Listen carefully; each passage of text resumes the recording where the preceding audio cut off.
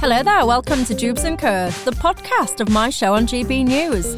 My name's Michelle Dewberry and you can catch me live every weekday evening from 6 till 7pm. But worry not, if you miss it, you can catch up here after every show. So let's do it. Welcome to Jubes & Co. Well, keeping me company here at my panel, we've got Peter Whittle, who's the director of the New Culture Forum, Piers Benn, who's a philosopher, and Jonathan Steele, an international affairs journalist. And you know the drill on Jubes & Co by now. It's not just about us here. No, it is not. It is about you at home as well and your thoughts. What is on your mind tonight? You can get in touch with me on email, gbviews@gbnews.uk. You can tweet me at Michelle Jubes or at GB News. Don't forget, of course, you can subscribe to us on YouTube. All the best bits are there. You can watch us live, watch us back. We've got an app and we are on the radio as well, DAB+, wherever you are watching or listening. Good evening to you. You're very, very welcome. Now, our top story, Boris Johnson has announced that Britain will send an additional £100 million worth of weapons for Ukraine.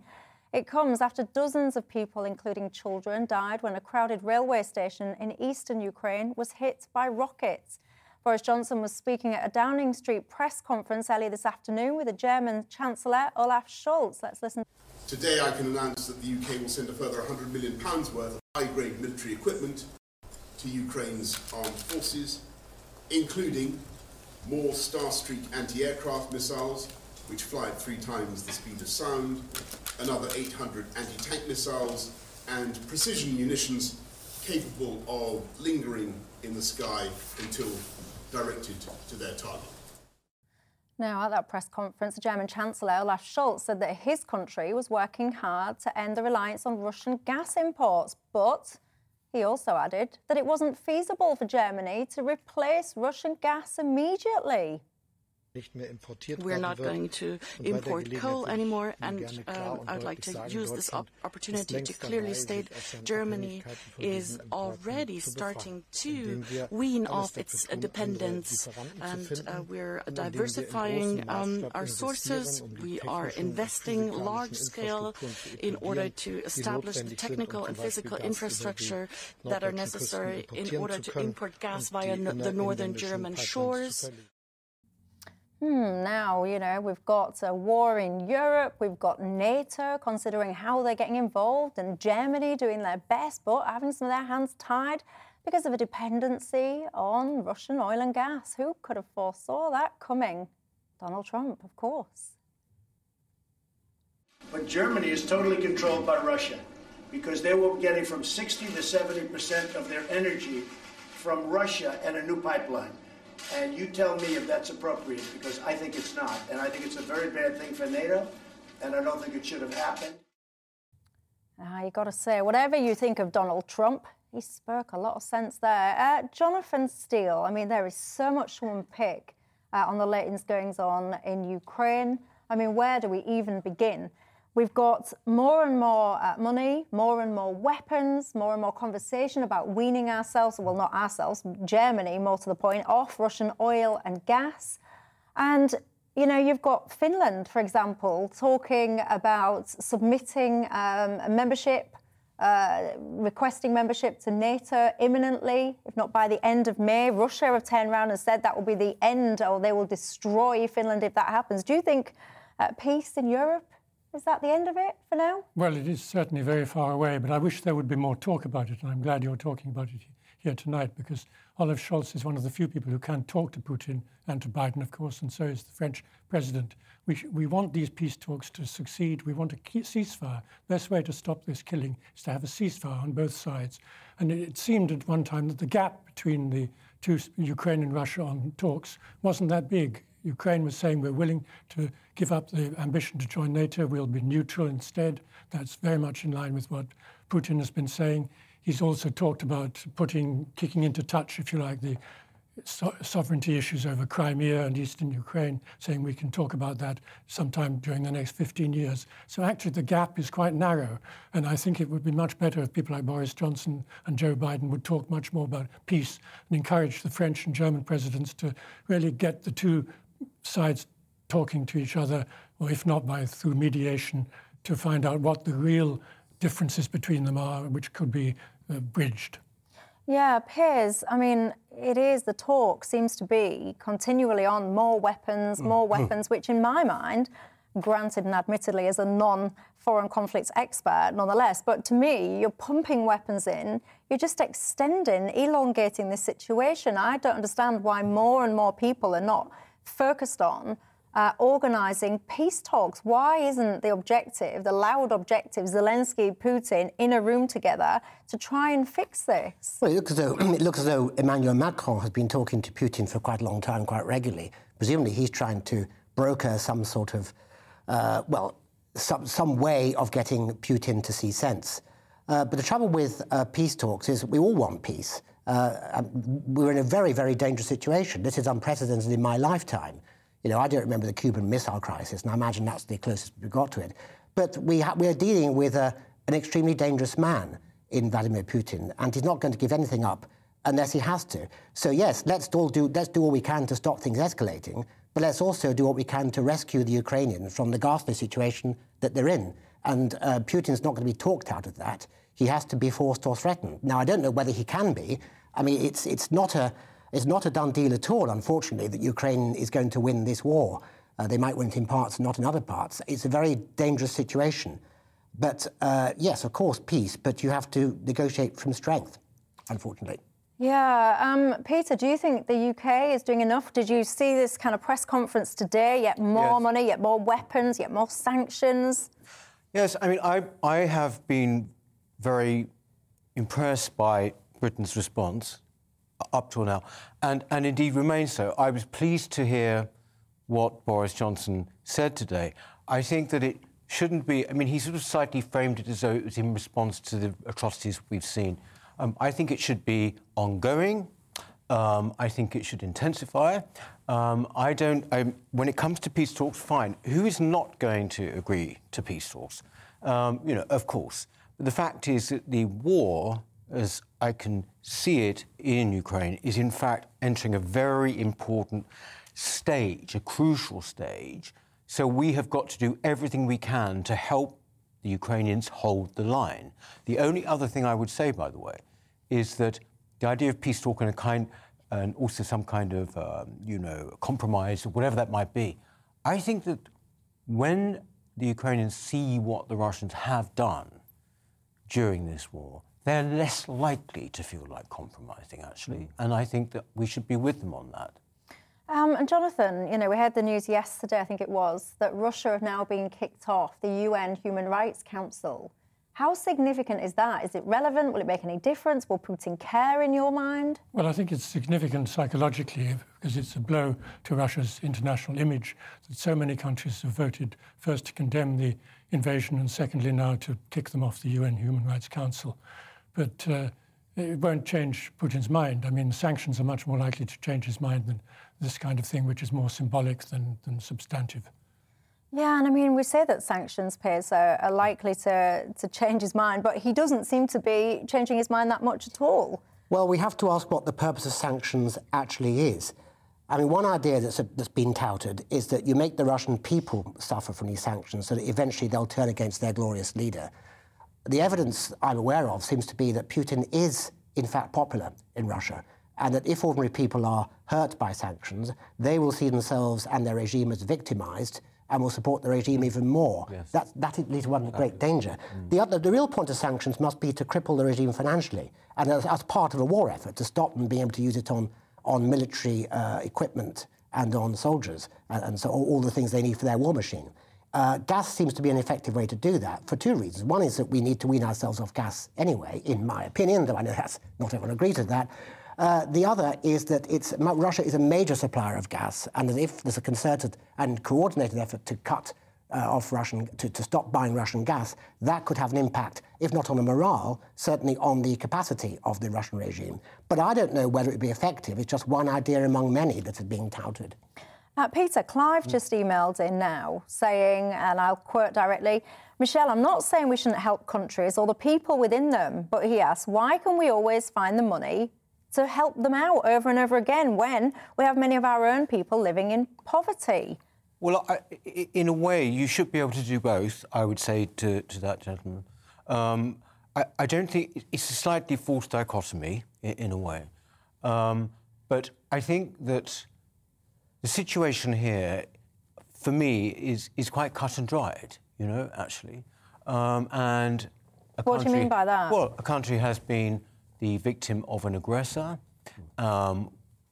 No one, I think, doubts that. I mean, or at least there are some people, of course, who doubt it. But I mean, they're on the fringes, if you like. And it, you know, it behoves us to actually help. And I think we have done that well.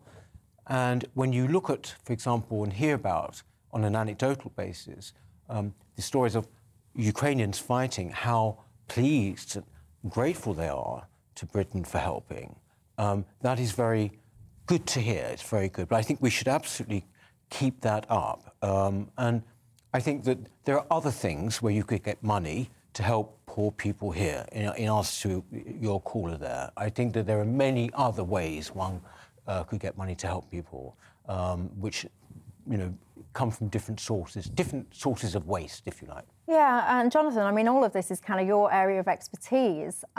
Peter just saying, you know, this is a very cut and dry, very, you know, simple kind of simple situation, if you like, very clear cut. Do you agree with that? Well, no, it's not at all clear cut. I think it's very complex and there are many different tendencies pushing in different directions. But I come back to my first point, which is the main thing is to stop the fighting. And that's not going to be done by putting pressure entirely on Putin. It means getting the peace talks going and finding what the real differences between them are. I mean, obviously, morally and psychologically, one feels one wants to help these people, but one also has to draw and keep in mind, are we escalating simply? Are we just prolonging the war? Will we make it more of a kind of stalemate, which both sides keep increasing their aggression on each other? I mean, not aggression by Ukraine, but their attacks on the Russian forces. And not ending the war at all. End the war is the crucial thing, because already a quarter of Ukraine's population is living outside either their country or their home altogether as homeless people. And more cities are going to be destroyed. There won't be anything to go back to for the refugees if and when the war does stop, if we go on escalating all the time and just keep the fighting at the boiling point. Yes, but can I just come back to that? So, yes, you say that the main thing is to stop the fighting. Yes, that is true, but at what cost? You can't just sort of, when you say stop the fighting, yes, we all want to stop the fighting. It's a very, you know, admirable sentiment, but, you know, at what cost and to whom? You know, I mean, you know, you can't, what would you accept if it meant stopping the fighting? What would you accept? Well, I could ask the same question to you. What does it mean, at what cost, to go on escalating, sending more weapons? No, I would say, why is it called escalating? Why is it called escalating when the Ukrainians, seems to me, have shown such extraordinary courage and resilience, right? And it seems to be unfailing. So we should support them in that. Well, I think there's always been a moral argument for not fighting a war if you know you can't win it. A very difficult argument to swallow, actually, because it's part of just war tradition going back centuries. Because if you fight a war you can't win, then there's going to be a cost of lives. But there's also a principle of resisting aggression. And you can always end the war by just not fighting. And then the result is that you are then dominated by the person you're... Well, of course, that's not even an option. Well, I agree. I'm saying you can do it. I mean, what, should we just have put down arms in 1940 or whatever? That's just my point. Yeah. Well, I tell you, I worry slightly, I've got to say, about the whole kind of Finland ambitions to join NATO and what the implications and ramifications of that will be. Right, just going to return, just park Ukraine for now and just talk about the goings-on in this country. I'll show you a couple of front pages this morning. For those of you that are listening, not watching, I'm holding up the Times newspaper. The headline there is Sunak fears revelations over wife for a hit job. I'm going to hold up the Telegraph now. Sunak allies claim number 10 is undermining the Chancellor. Now, it makes me chuckle.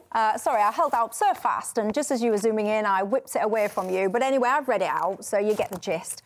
Now, the reason it makes me chuckle is because things have kind of escalated since those headlines were produced, and now Rishi Sunak is under fire again this evening, this time after admitting holding a US green card whilst he was the UK Chancellor. The green card, of course, allows permanent residence in the USA. Rishi Sunak said it's because he's lived and worked in America And again, he accuses his critics of running a smear campaign against his family. Piers, has he done anything wrong in your mind? In having a green card? Well, no, in being the Chancellor. I see. In being the Chancellor, I mean, anyone could, well, not anyone, but green cards are green cards. This specifically is about being the Chancellor of the UK while simultaneously holding a US green card. Yeah, well, that's what I understood your question to be. I mean, I suppose, what is the problem supposed to be about having a green card? A green card, as I understand it, allows you residence, permanent residence, or at least very a long period of residence in the United States, and they're very hard to get, and they're much coveted. I suppose there might be suspicion that Sunak is thinking of fleeing to the United States for some reason eventually, or that he's not committed to this country. Maybe that's the worry about it. But I haven't yet been told why it's a problem in itself. I mean, we could always ask why he wants a green card, why he wanted one. Why does he have a green card? It might be worth asking about. Well, he used to live and work there, didn't he? So that's kind of, he used to have a business there. Yeah. That's kind of where the origins of all this came from. Yeah. Just to kind of give some dates to this, by the way, in case you're wondering, he was, of course, Rishi was elected for the first time in 2015, and then he became the Chancellor in Feb 2020, and he held his green card until October 2021. Peter, your thoughts? I'm, really with Piers on this. I think this is a bit of kind of skullduggery that is being very effective, actually. Whoever's got it, in for him, it might actually well come from his own side. I mean, it might come from, within the power base itself, people who don't like the Chancellor. I'm just trying to work out quite what is so wrong about this. I mean, maybe I'm being terribly out of touch here, but if he had a green card, not only is it not against the law, but I mean, I can't, so in a way, so what did he have? Well, according to the Lib Dem leader, Sir Ed Davey, he's saying, how could the man responsible for UK tax policy regard any permanent residence status for the US as acceptable? He goes on to say this would be a huge conflict of interest and a serious breach of the ministerial code. Of course it's not. No, it's not. Jonathan, this seems to me to be a little bit fishy. I mean, people's nickname for Rishi used to be Dishy Rishi, it's now Fishy Rishi. And to me, this smacks of a little bit, he's saying it's a smear campaign. I agree with him. Don't forget, not that long ago, there was an almost kind of partial coup attempt against Boris Johnson over parties in his back garden. This all got distracted, of course, given the situation in Ukraine. But Rishi was regarded by many as the kind of front runner to take his place. And now we're seeing, yesterday, of course, the non-dom stuff. Today we're seeing green card. Lord only knows what it'll be tomorrow. Do you think this is kind of political manoeuvring? I think it's undoubtedly political manoeuvring. But I think we have to be careful not to be confusing apples with oranges. I mean, it's one thing for his wife to pay to have non-dom status, to avoid paying tax in this country. That is unconscionable. I think it's hypocritical and terrible indictment of their values, he and his wife. Whereas having a green card is nothing special wrong with that. I mean, there are a lot of people in this country who have double citizenship. They have US passports, which is more than a US green card, as well as having a British passport. And there are all kinds of tax arrangements to avoid double taxation, to avoid being taxed in both the US and Britain. So it's a recognised issue, the dual citizenship or green card. But so I think there is a hit job going on to try and turn that into something scandalous. But the other issue, the non-dom, really is serious, and it's right that people are going after him for that. Do you think? See, I don't know, maybe I'm like missing the point, but I don't think either are serious. And I think that, especially in this non-dom stuff, Jonathan, it appears that no rules were broken. And if people don't like the non-dom setup, that's absolutely legitimate. But then they could have changed the non-dom setup years ago. It's been in place for decades and decades, and it's spanned multiple governments of multiple colours. So it all just seems a bit peculiar to me. Peter, you want to come in? Yes, I mean, I think it's a rather sort of bad route to go down, actually. I mean, in the sense that, for example, yesterday we had, about his wife, everything is above board. There's nothing wrong there. But when people start, or opponents, or those who are rivals, start to pick on people's family, you go down a very dark route, not just financially, it could go over into their private behaviour, in all of these things. And frankly, it shows that I would say that they haven't got many good political arguments against them. Well, yeah, actually, that's an interesting point because who is it who's just emailed in? Sorry, my emails. Oh, yeah, there you go. Bernard's emailed in saying the opposition is so weak, they're going to try anything to get rid of Boris. Sunak's spokesperson said, by the way, in a nutshell, he's followed all the rules, didn't do anything wrong. He filed his US tax returns, but as a non-resident in compliance with the law, they go on to say that under US law, you are not presumed to be a US resident just by dint of holding a green card.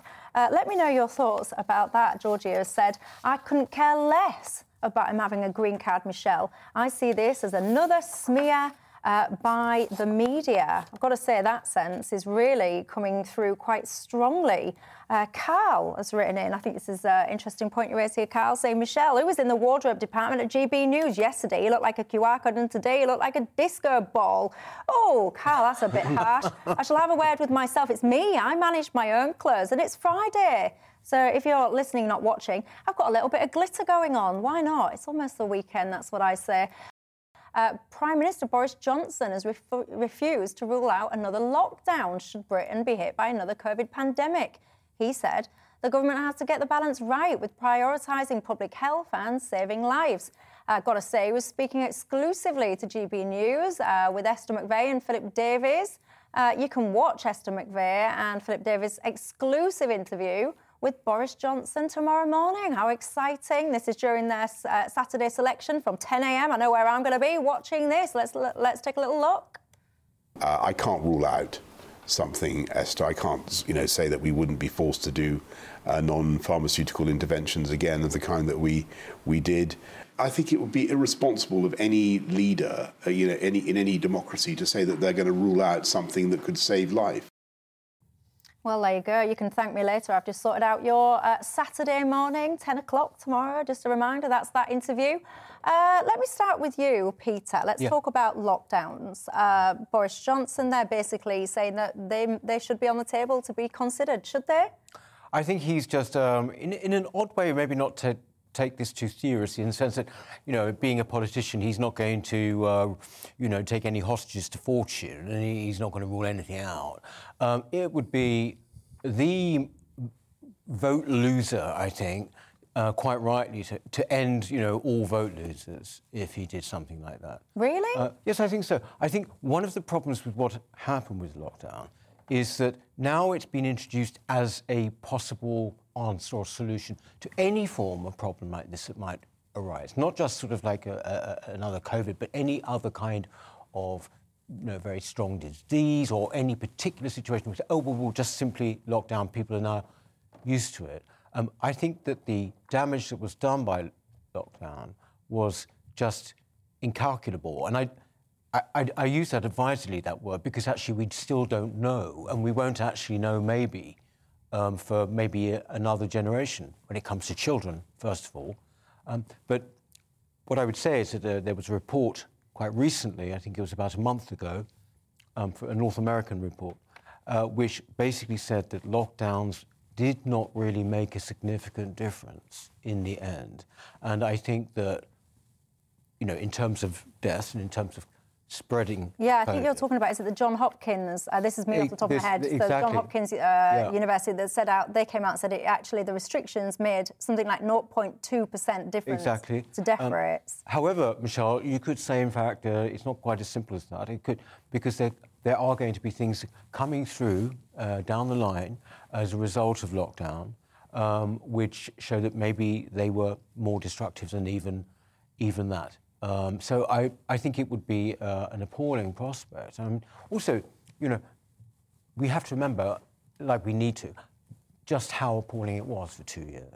And in terms of depression for people and... Of course, but Jonathan Peter says that actually he thinks that this would be a vote loser for Boris Johnson if we were to ever go into lockdown again. But certainly I wouldn't even actually follow a lockdown. I know I shouldn't admit that, but I probably wouldn't. No. But nonetheless, there are lots of people that agree with lockdowns, that do think they're necessary and that they shouldn't be ruled out in the future. Your thoughts? Well, I'm one of those people. I'm afraid I won't be able to watch the interview tomorrow at 10 o'clock, so I'll be on the tennis court, I hope, if it's not raining. Well, luckily for you, Jonathan, I do agree with Boris Johnson on this point, not agree with him on many other points, but on this one he's right. You don't want to rule things out indefinitely in the future, because we never know what's coming down the track. So to keep it as a last resort or on the table, whatever cliche you want to use, is a good thing, obviously. And I think if people interpret his statement as meaning he's keen on having a lockdown, then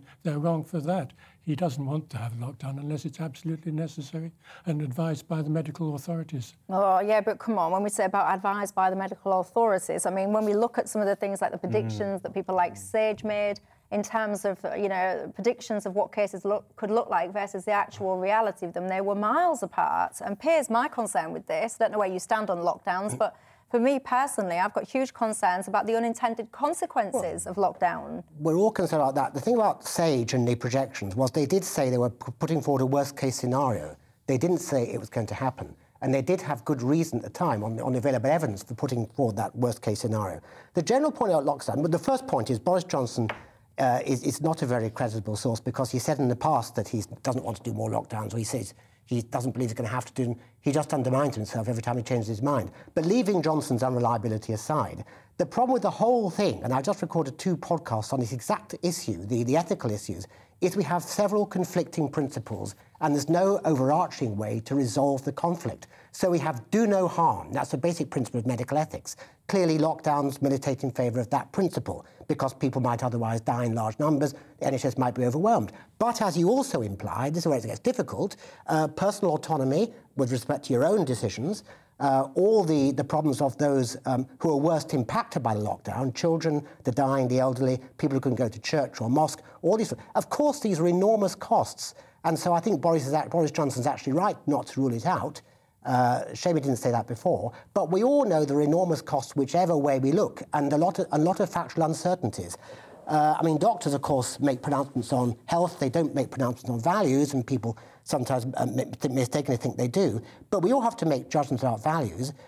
How do we balance public health versus against individual liberty? There's simply no easy way to do it. But I would even push back on what you're saying though, Piers, because you're saying about public health versus individual liberty, and you're saying about do no harm. I would say that lockdowns contradicted that do no harm thing. So to me, I'm not against lockdown just because of a personal liberty. I'm against lockdown because all lockdowns do is focus on COVID deaths as a single entity. Well, suicides, mental health, economy decimation. There's so many reasons. Well, I agree with that, but the principle didn't put it very well. It's not just do no harm, it's do no net harm. So we agree that, surgery does harm. It might kill the patient, but it's likely to do a net good.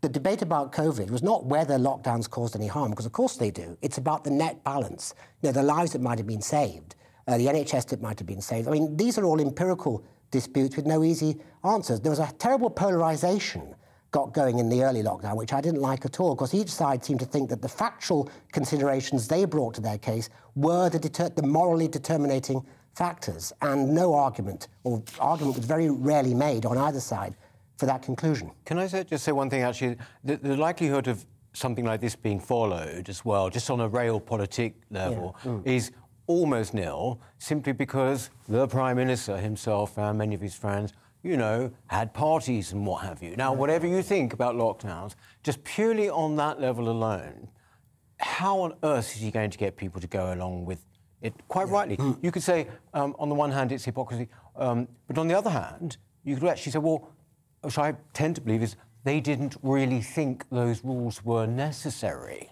That's why they did it. It's not just simply they feel, it doesn't matter, it doesn't apply to us. At one particular level, they sort of thought, actually, we're doing this, but, it's not really necessary. That's far more alarming, actually, when you look what the country went through. Lots of you guys. Again, a bit of a split response here. Lots of you saying never again, you wouldn't adhere to it. Some of you actually saying, to Jonathan's point actually, that if that's what it takes to save lives, then that's what we need to do. Nigel has written in saying, Michelle, you're lovely, but you're so right-wing. He goes on to say There's a question, because I was saying I don't see the problem with the non-dom thing, for example. He says it's not about non-dom, it's about trust and values. That's what you say. Nigel, I found this whole concept, by the way, of what's right-wing, what's left-wing, I find it fascinating. Do let me know what you mean by right-wing. Edwin has emailed in as well, saying about the whole green card. He's saying green card suggests lack of commitment to Britain. You go on to say about the non-dom, Sunak's wife is basically evading tax. I do have to say, Edwin, evading tax, evasion is illegal. Tax avoidance, of course, isn't. And being a non-dom, it's not illegal. So I did just want to respond to you on that point. Going to take a quick break, though. When we come back, I want to talk to you about... Oh, we're not. So I was going to go to a quick break minute so I could have a cup of tea, but we're not going to do that. We're going to talk about housing instead. Are you looking to buy a house at the moment? If you are, you might have noticed that the prices have gone sky high. Good news, by the way, if you're selling one, but as I said, less so if you are trying to get on the ladder or buy one. In Canada, the reason I'm discussing this is because in Canada, what they're looking to do is come up with a scheme that would basically mean that foreign buyers wouldn't be able to buy property in Canada. I found that quite interesting because in this country, there are lots of foreign ownership of properties here. And especially, for example, if you go around London or some of the other big cities, you can't help but notice there's a lot of properties with the lights permanently off. You might be sitting there going, well, why does that affect me? Well, it affects all of us because if these properties, often at the top of the housing ladder, let's be realistic, are being bought by foreign owners, inflated prices, that will have a trickle-down effect to the prices that the rest of us are paying for our properties. Piers, what do you think to this? Do you think that a foreign owner should be able to buy a property in the UK? Do you think that it's inflating the prices? Do you think it's unfair? Do you think we should look to explore what Canada's exploring, which is foreign buyers, you can't buy property in this country? It's a difficult one. I can't see that any absolute principle is at stake here. Yes, of course, to your general question, should foreigners be allowed to buy property in Britain? Well, yes, of course, why not? Should they be given a right to buy property, or should there be any restriction on who could buy property?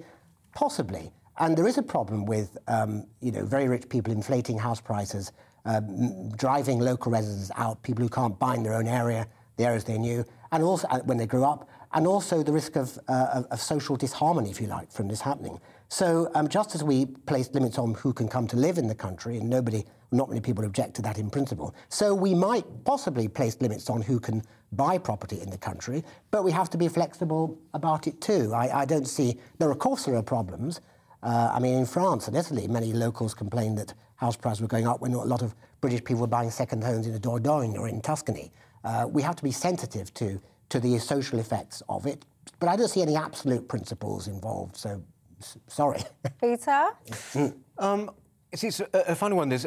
When we were talking about, investment, foreign investment in property, and you mentioned London, and you go through some of these areas where the lights are out and they're empty, literally nobody's home. Yes, Knightsbridge, South Kensington, very, very rich places.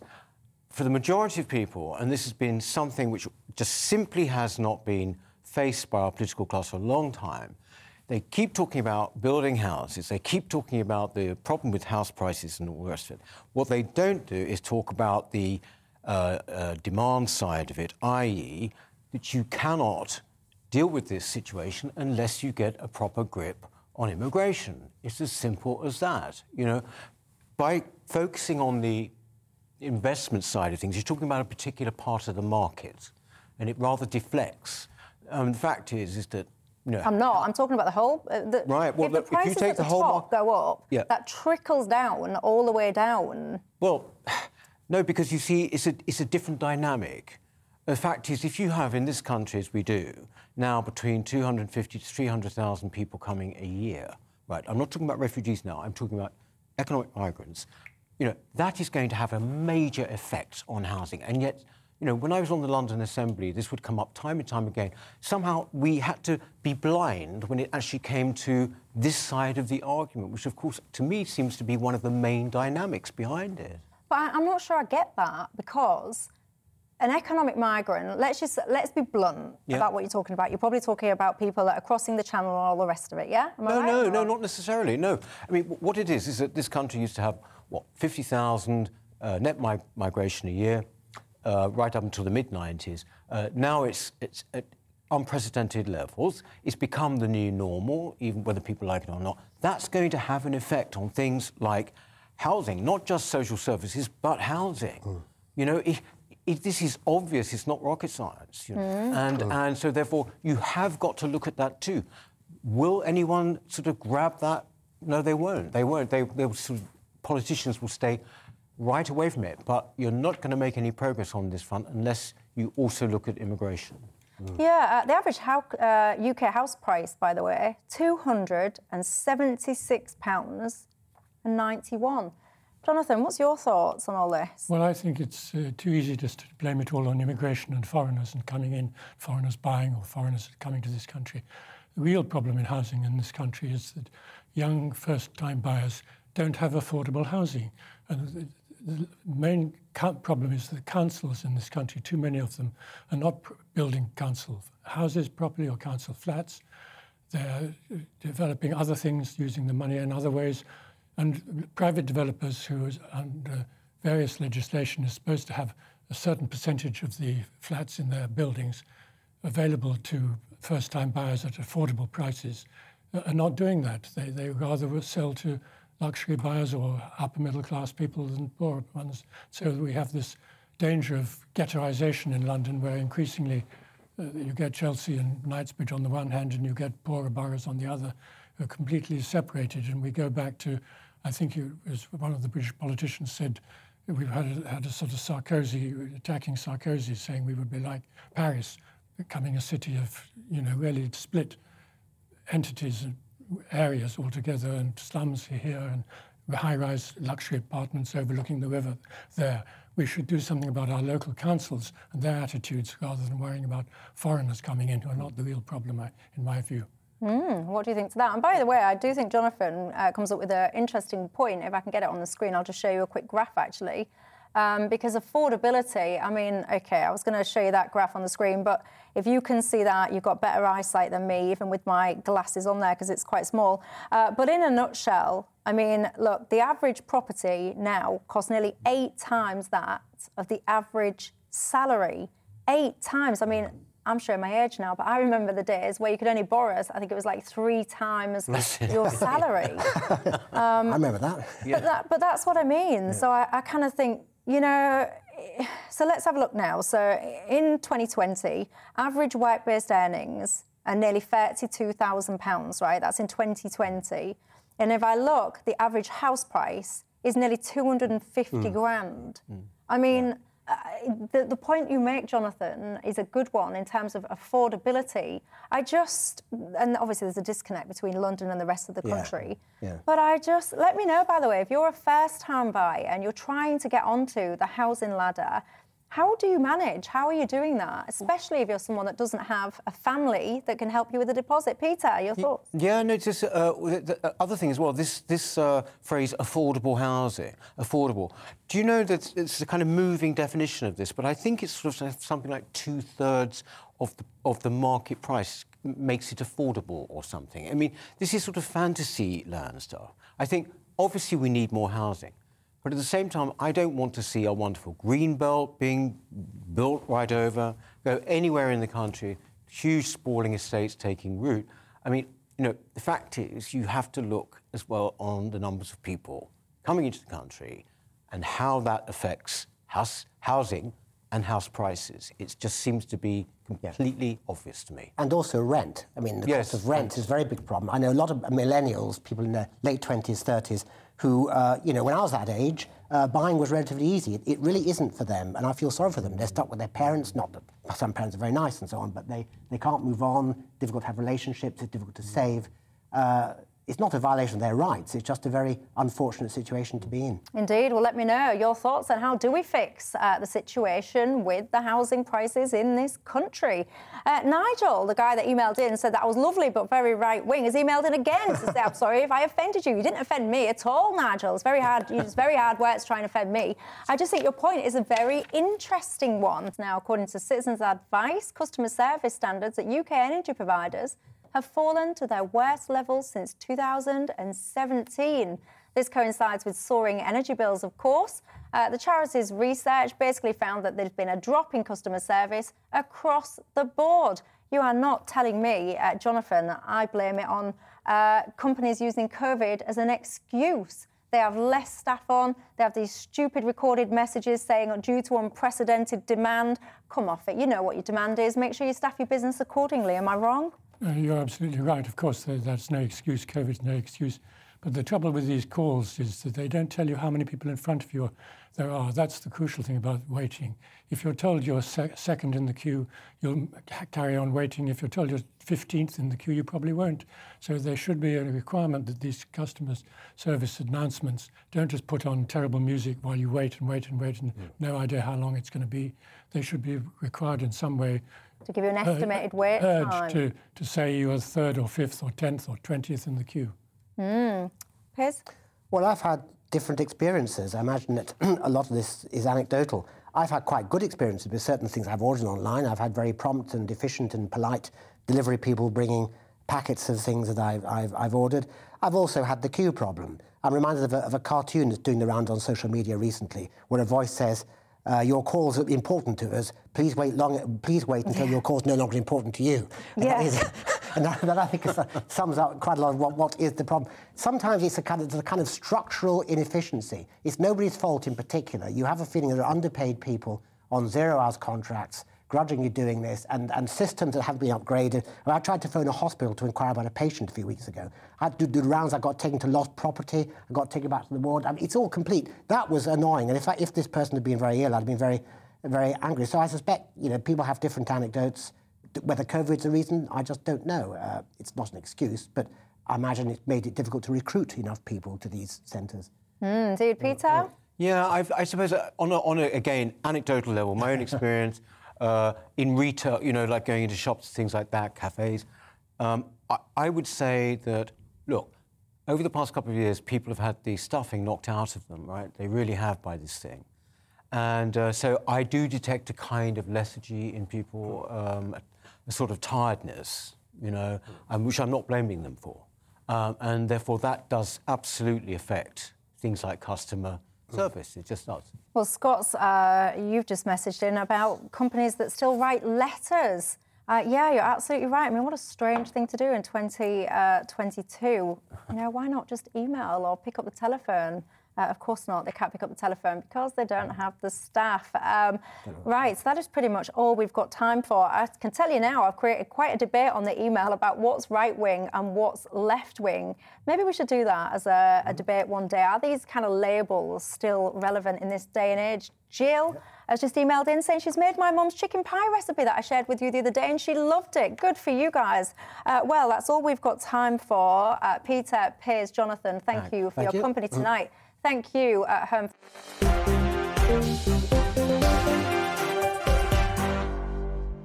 Thanks for listening to Jubes & Co, the podcast. Don't forget to subscribe so you will never miss an episode.